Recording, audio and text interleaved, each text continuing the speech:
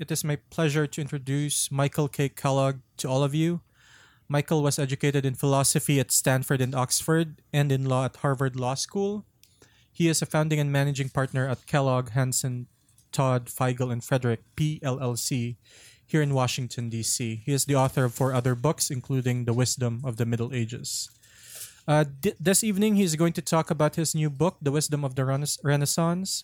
This book, following his study on medieval thought, provides an engaging and broad survey of Renaissance culture and art by going through several important works and figures of the Renaissance, including Cervantes, Montaigne, Petrarch, and Shakespeare. Publishers Weekly, in the review of the book, writes that Kellogg's writing is so skillful as to leave one impressed.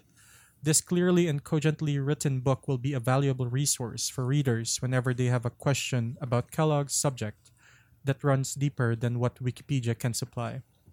Everyone, let us all welcome Michael K. Kellogg.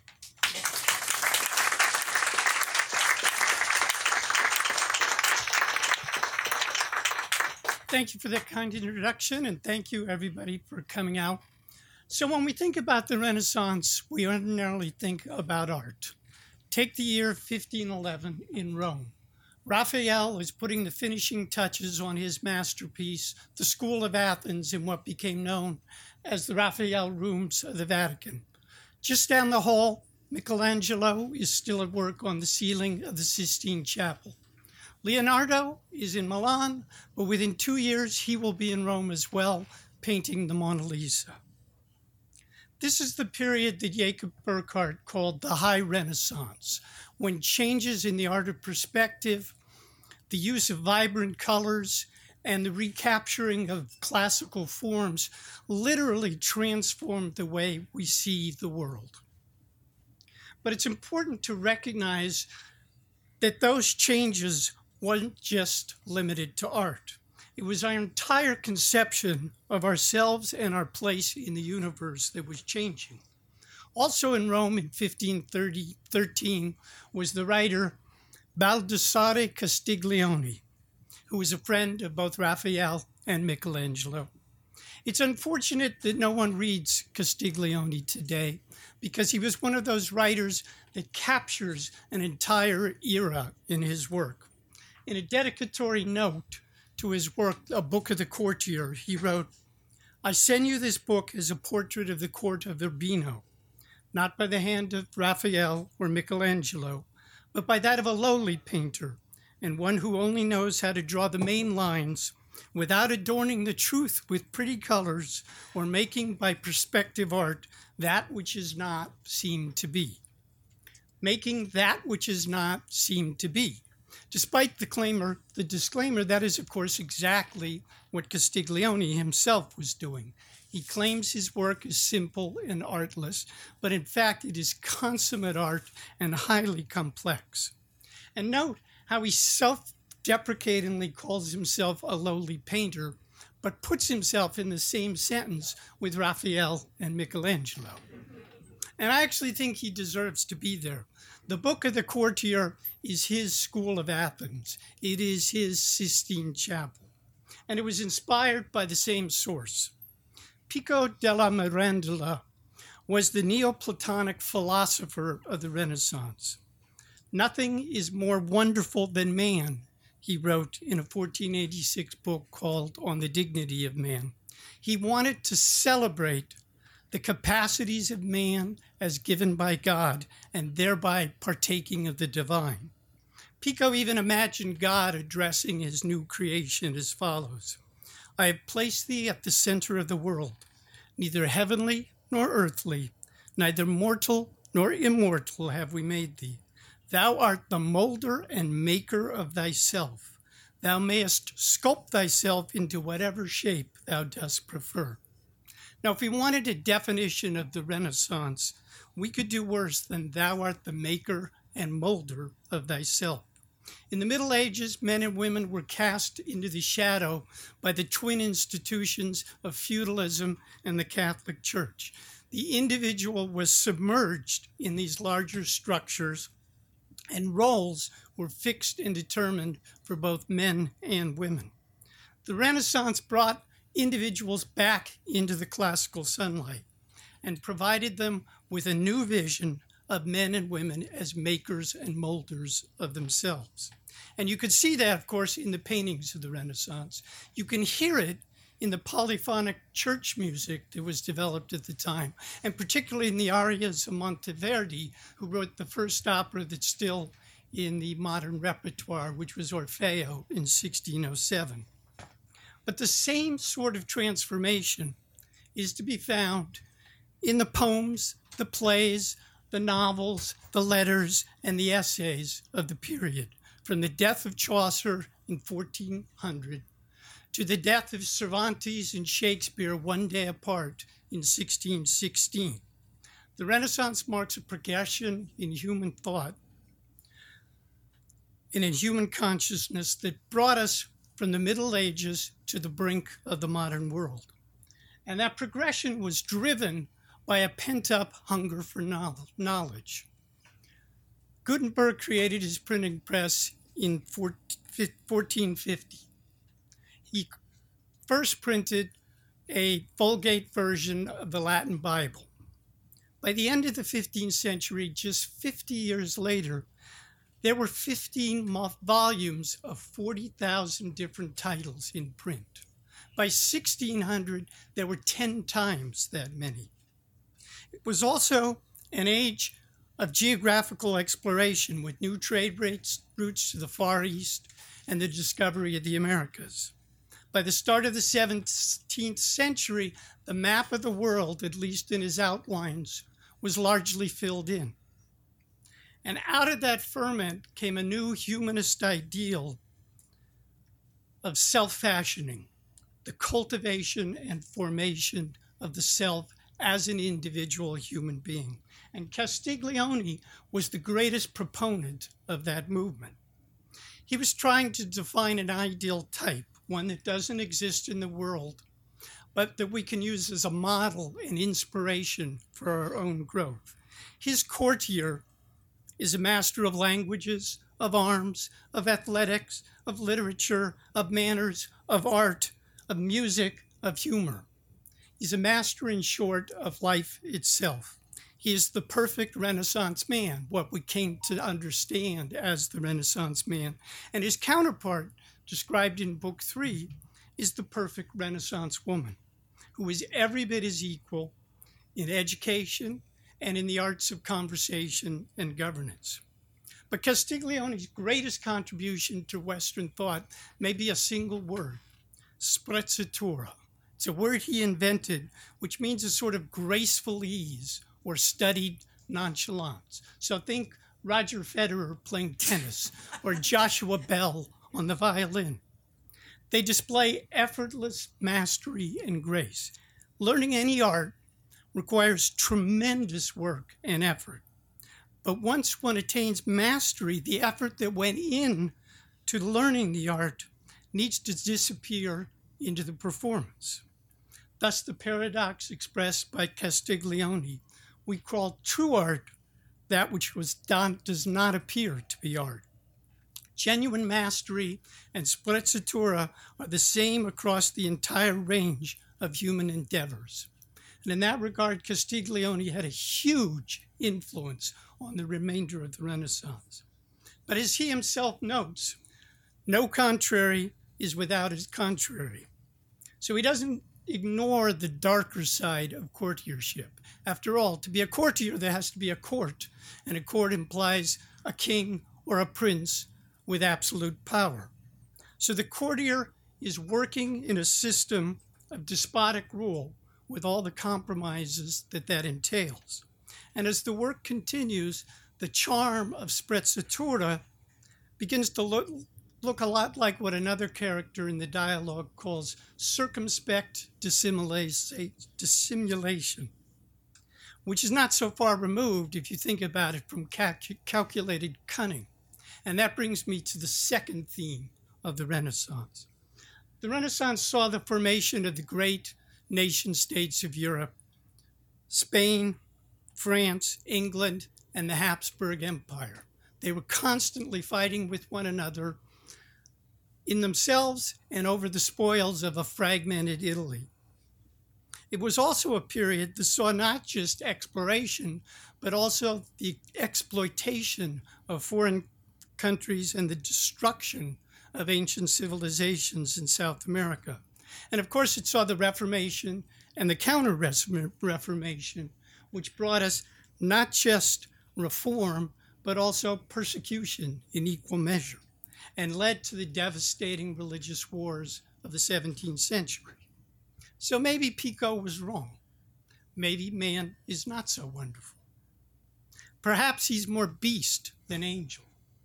And that counter-narrative begins with Machiavelli, also in 1513, which is when he wrote The Prince.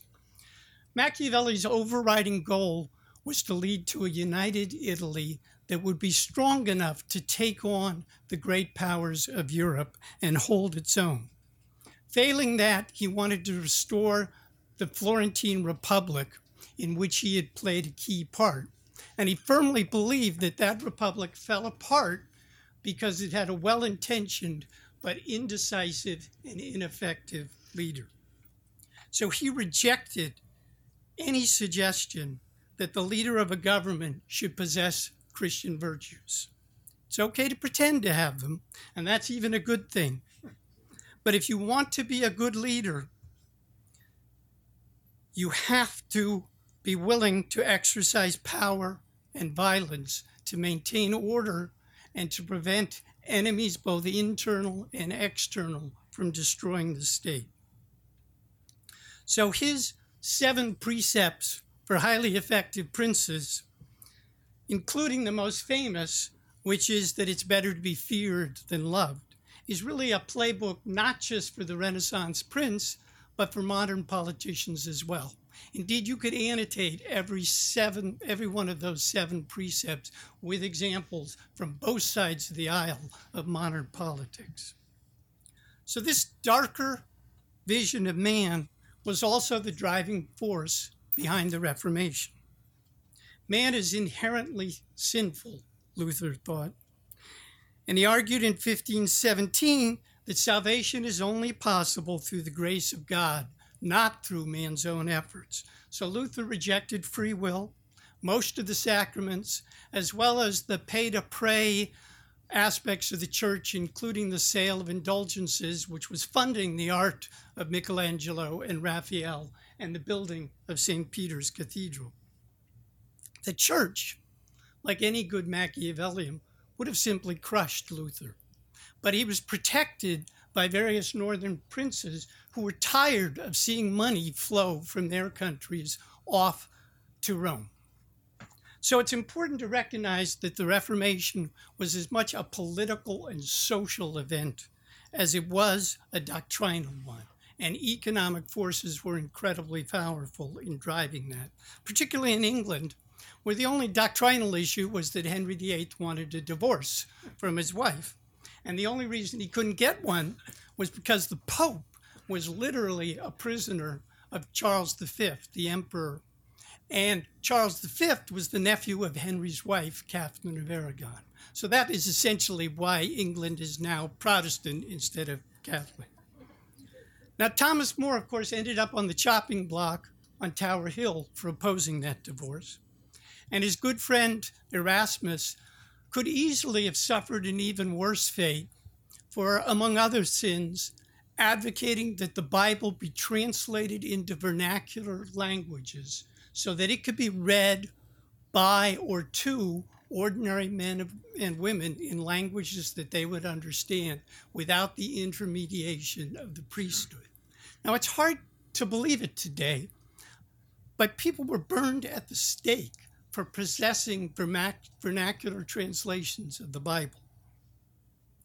And indeed, the church set itself so resolutely against the spirit of the Renaissance that many of the authors I discussed in my book ended up on the Index of Forbidden Books, which was started in 1559 and not abolished, quite incredibly, until 1966. The church essentially bade time stand still, just as it insisted that the earth stand still. Well, as Galileo murmured after his forced recantation, eppur se muove, and yet it moves. So that brings me to the third great theme of the Renaissance, which is folly. We're not just simultaneously wonderful and terrible, Renaissance authors concluded. We are often deeply ridiculous and can only laugh at our own pretensions. And I say we advisedly. Erasmus, in his Praise of Folly, and Rabelais' Gargantua and Pantagruel invoke a carnival mood of laughter that is not directed at this or that group, but embraces us all. And it lives with us today in TV shows like The Office or Curb Your Enthusiasm, which are funny and sometimes cringingly so because we recognize ourselves so much in those shows. Better to write of laughter than of tears, Rabelais explained, for laughter is proper to man. So all three of these themes come together in the final three authors that I cover: Cervantes, Montaigne, and Shakespeare. Don Quixote, which is certainly the first and arguably the greatest of all novels, is a parody of Renaissance self-fashioning. Alonso Quixano is a 50-year-old man living in a small town out in the middle of nowhere, and he suddenly wakes up one morning and decides that he's going to reinvent himself as Don Quixote de la Mancha, a knight errant fighting for truth and justice. Now, inevitably, Alonso Quixano's narrative, in which he's Don Quixote, clashes with reality, and therein lies both the humor and the pathos of the book. And the exact mix between humor and pathos changes depending on the age we are when we read it and when we reread it. But Don Quixote is all of us, because all of us create narratives for our lives that at best, correspond uneasily to reality. And those narratives are increasingly drawn from art or from novels or from other modern forms of art, which is a reversal of the classical thought of Mimesis that art imitates life. It ends up being that life starts to imitate art. So like Cervantes, Montaigne has very little faith in the Renaissance perfectibility of man. For Montaigne, a cheerful acceptance of our own fallibility is the beginning of wisdom. He focuses the narrative of his essays on the passing stream of his own thoughts and experiences. He tries to shed the last traces of medievalism, scholasticism, and religious and philosophical doctrines in favor of a direct encounter of the world. And despite his own vast learning, Montaigne is highly skeptical of books, of general precepts, and of moral abstractions. He is content to live, as he puts it, without fixed points of support. And he condemns what he calls the philosophical scorn for transitory and mundane things. So I'd like to read one passage, at least, from Montaigne's essays. When I dance, I dance. When I sleep, I sleep. Yes, and when I walk alone in a beautiful orchard, if my thoughts have been dwelling on extraneous incidents for some part of the time, for some other part, I bring them back to the walk, to the orchard, to the sweetness of this solitude, and to me. Nature has observed this principle like a mother, that the actions she has enjoined on us for our need should also give us pleasure. And she invites us to them not only through reason, but also through appetite. So Montaigne is the original advocate for mindfulness, an attempt to be present in experience and to observe the passing array closely and to feel it keenly, but without sentimentality. And finally, there is Shakespeare, whose comedies, tragedies, histories, and romances sound the full range of human experience. Harold Bloom credits him with the invention of the human, which is only somewhat exaggerated. Yet Shakespeare's harder to pin down even than Montaigne. He has what John Keats called negative capability, an openness to experience without the distortion of any preconceived ideological framework. He disappears into his work. His writings demonstrate no particular faith beyond what Aristotle called the higher truth of poetry. Yet Shakespeare, too, fully internalized the various strands of Renaissance thought that we've discussed. In fact, Hamlet himself articulates the Renaissance ideal in stirring terms that could have come directly out of Pico della Mirandola. What a piece of work man is, how noble in reason, how infinite in faculties, in form and moving, how express and admirable. In action, how like an angel, in apprehension, how like a god. And yet he adds, this quintessence of dust delights me not. Hamlet has thoroughly absorbed the view from Machiavelli through Montaigne of man's imperfections and the vices that parade as virtues. But he cannot accept it with Montaigne's amused shrug. Hamlet is tortured by it. So how is he to reconcile his artistic, moral, and spiritual longings with the rage, lust, and ambition he finds within himself? How is he to integrate the man and the beast into a coherent human being with the grace and sprezzatura of Castiglione's courtier? He can't do it. And he's paralyzed and disgusted by the gap between what man is and what he ought to be. But since that isn't the only possible reaction to the paradox of man, I want to end with my favorite Shakespeare play and my favorite character in Shakespeare, if not in all literature, and that is Rosalind from As You Like It. Rosalind is every bit a match for Hamlet in wit and intelligence. And she's placed in a very similar situation. If you recall the play, her father, the true Duke, has been banished to the Forest of Arden by his brother, who's usurped the throne. Her own life is at risk, causing her to flee the court disguised as a boy.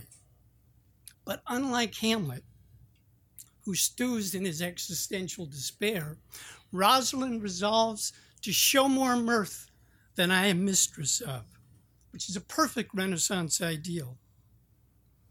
If you show mirth, you will ultimately feel mirth. Recall Castiglione's remark about making that which is not seem to be. Recall, too, that Shakespeare's female characters were played by boy actors.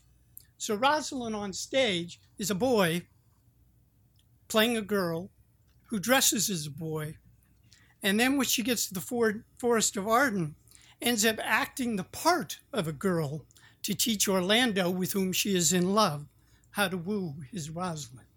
So there's a wonderful and very modern gender fluidity in the play. But in all her forms, Rosalind is more joyfully alive, physically, spiritually, and intellectually than any other character in Shakespeare. Orlando, alas, is not her equal. Only Hamlet is that, and I actually don't think they would have gotten along. Hamlet would have been intimidated by Rosalind. So she wants to teach Orlando that it's possible to be wise and in love, because even though love is the greatest of all follies, it is also the most essential. I would not be cured, youth, says Orlando. Neither would Rosalind. But she wants to desentimentalize love without sacrificing its intensity and enchantment. So when Orlando swears that he will love his Rosalind forever and a day, she responds, say a day without the ever. No, no, Orlando, men are April when they woo, December when they wed. Maids are May when they are maids, but the sky changes when they are wives. Rosalind can be ironic about love while still embracing it.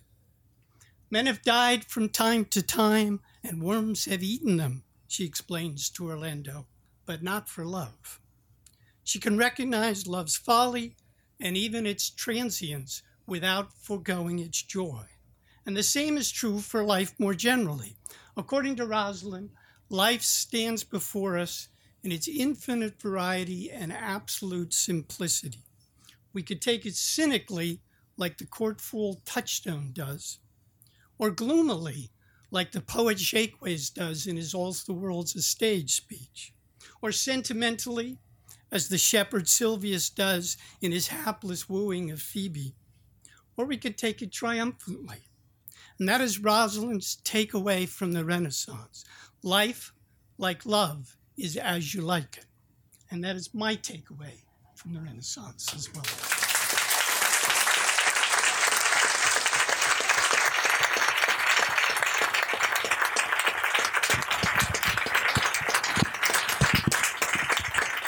So I don't have to say, I hope there are questions. I see we already have one. Yeah, so thank you for your amazing talk.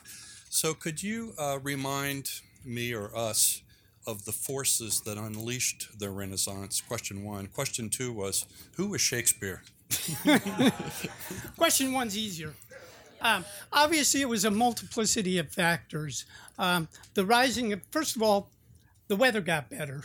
They had a mini ice age, and there were crops, and they had plague and such. The weather got better. The growing season was longer. Wars calmed down a bit, which allowed trade to develop, which led to a rising middle class of merchants and such, and actually learning classical languages and reading became sort of a prerequisite for working in courts, which expanded. So there was a much bigger middle class, and people just started demanding more freedom. And frankly, with the rediscovery of classical text, there became a sense that, the church doesn't know everything, and we can start thinking some of this out for ourselves, and then the exploration and such. So there's a whole multiplicity of factors, I think, that went into it. And with your second question, Shakespeare was Shakespeare. Okay. And I don't buy any of the alternative explanations. Okay. Yes. Okay. Were there any great patrons, any Medicis of Renaissance literature? And if so, how was their influence manifest or not? Well, it's a good question. The development of the printing press actually allowed writers to do without patrons. Erasmus, for example, was the superstar bestseller of the 16th century. Now, there wasn't a whole lot of copyright protection, so I'm not sure how much money he made from that. It's like Cervantes. I think they did have a copyright when he wrote part one of Don Quixote, but he sold it at a flat rate and didn't make a lot of money.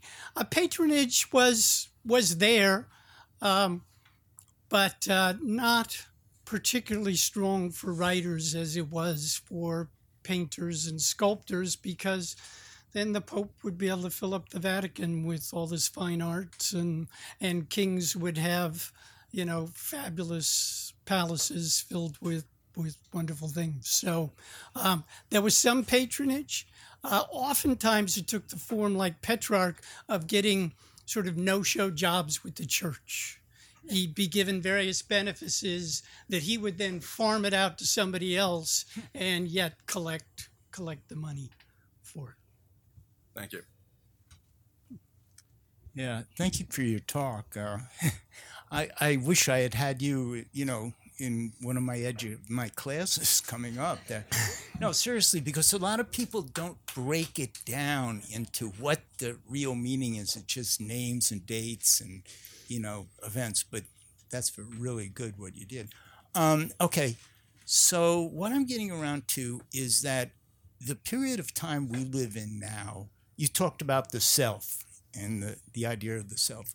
The period of time we're living in now, which is moving quite rapidly, I think, in my opinion, is going to require an understanding of what is the self and how it's constructed and how it can be reconstructed and played with so it can be adapted to the reality that is existing now, as opposed to the one when the concept of the self first got started. Does that make sense? I believe passionately in that.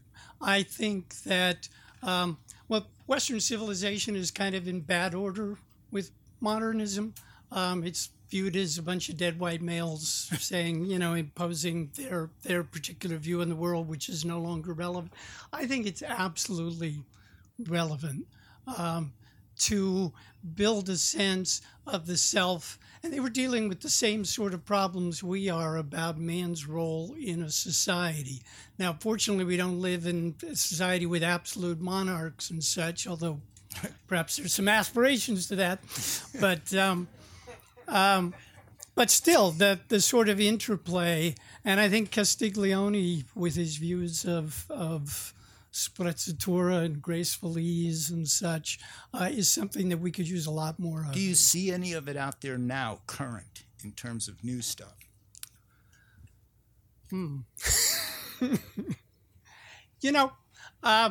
I see people who are sounding those notes. I read a wonderful op-ed review piece today about Willa Cather's My Antonia, which is about immigrants coming to the U.S. and trying to make their way in a fairly hostile landscape, and how we could learn from that today about what America's all about and such. So I think older works of literature really can teach us a great deal.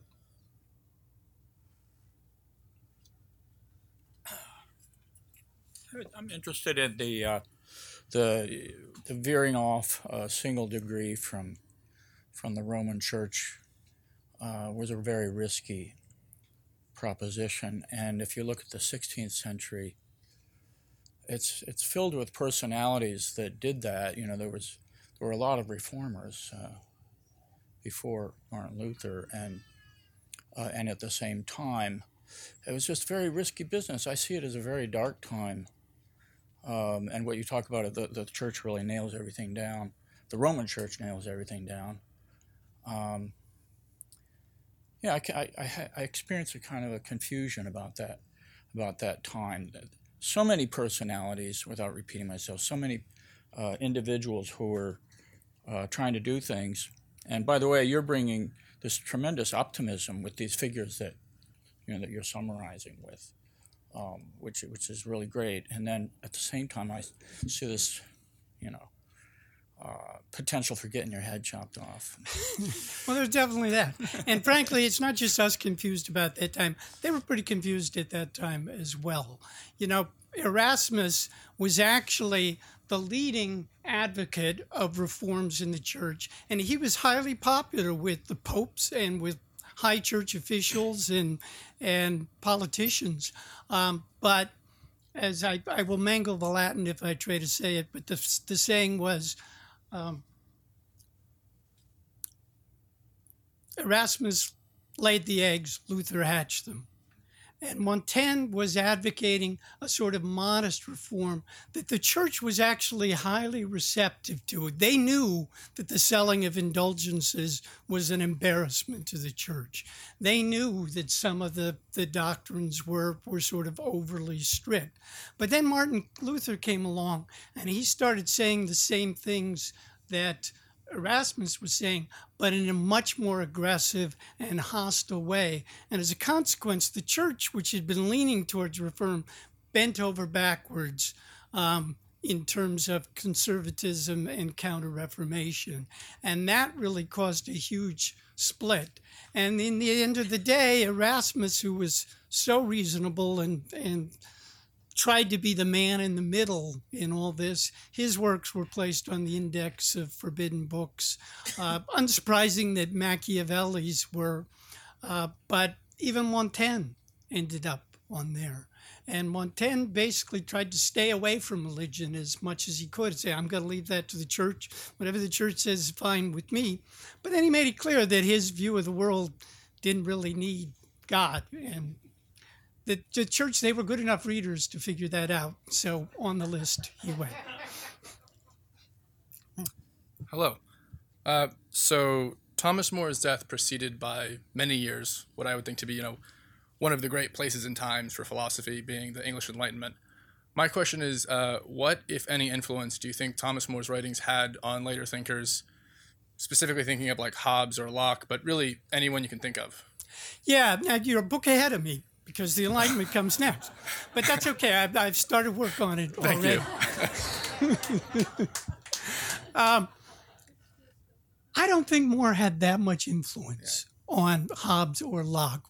You know, he wrote Utopia, and we all read it in high school, and I had to read it again to write on it. And it's very interesting because he was good friends with Erasmus.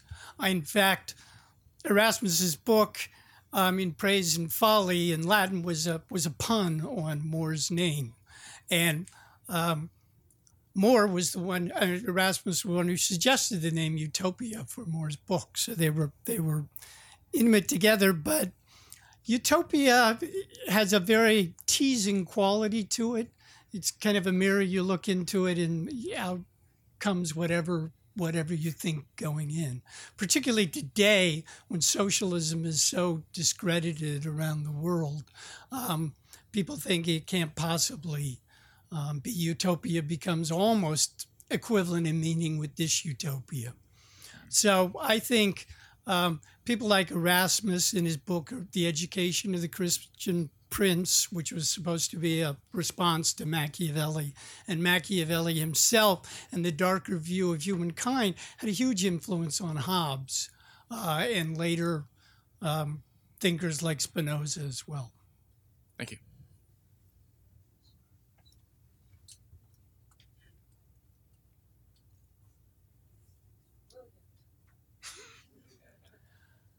Okay, well, unless there are other questions, thank you very much.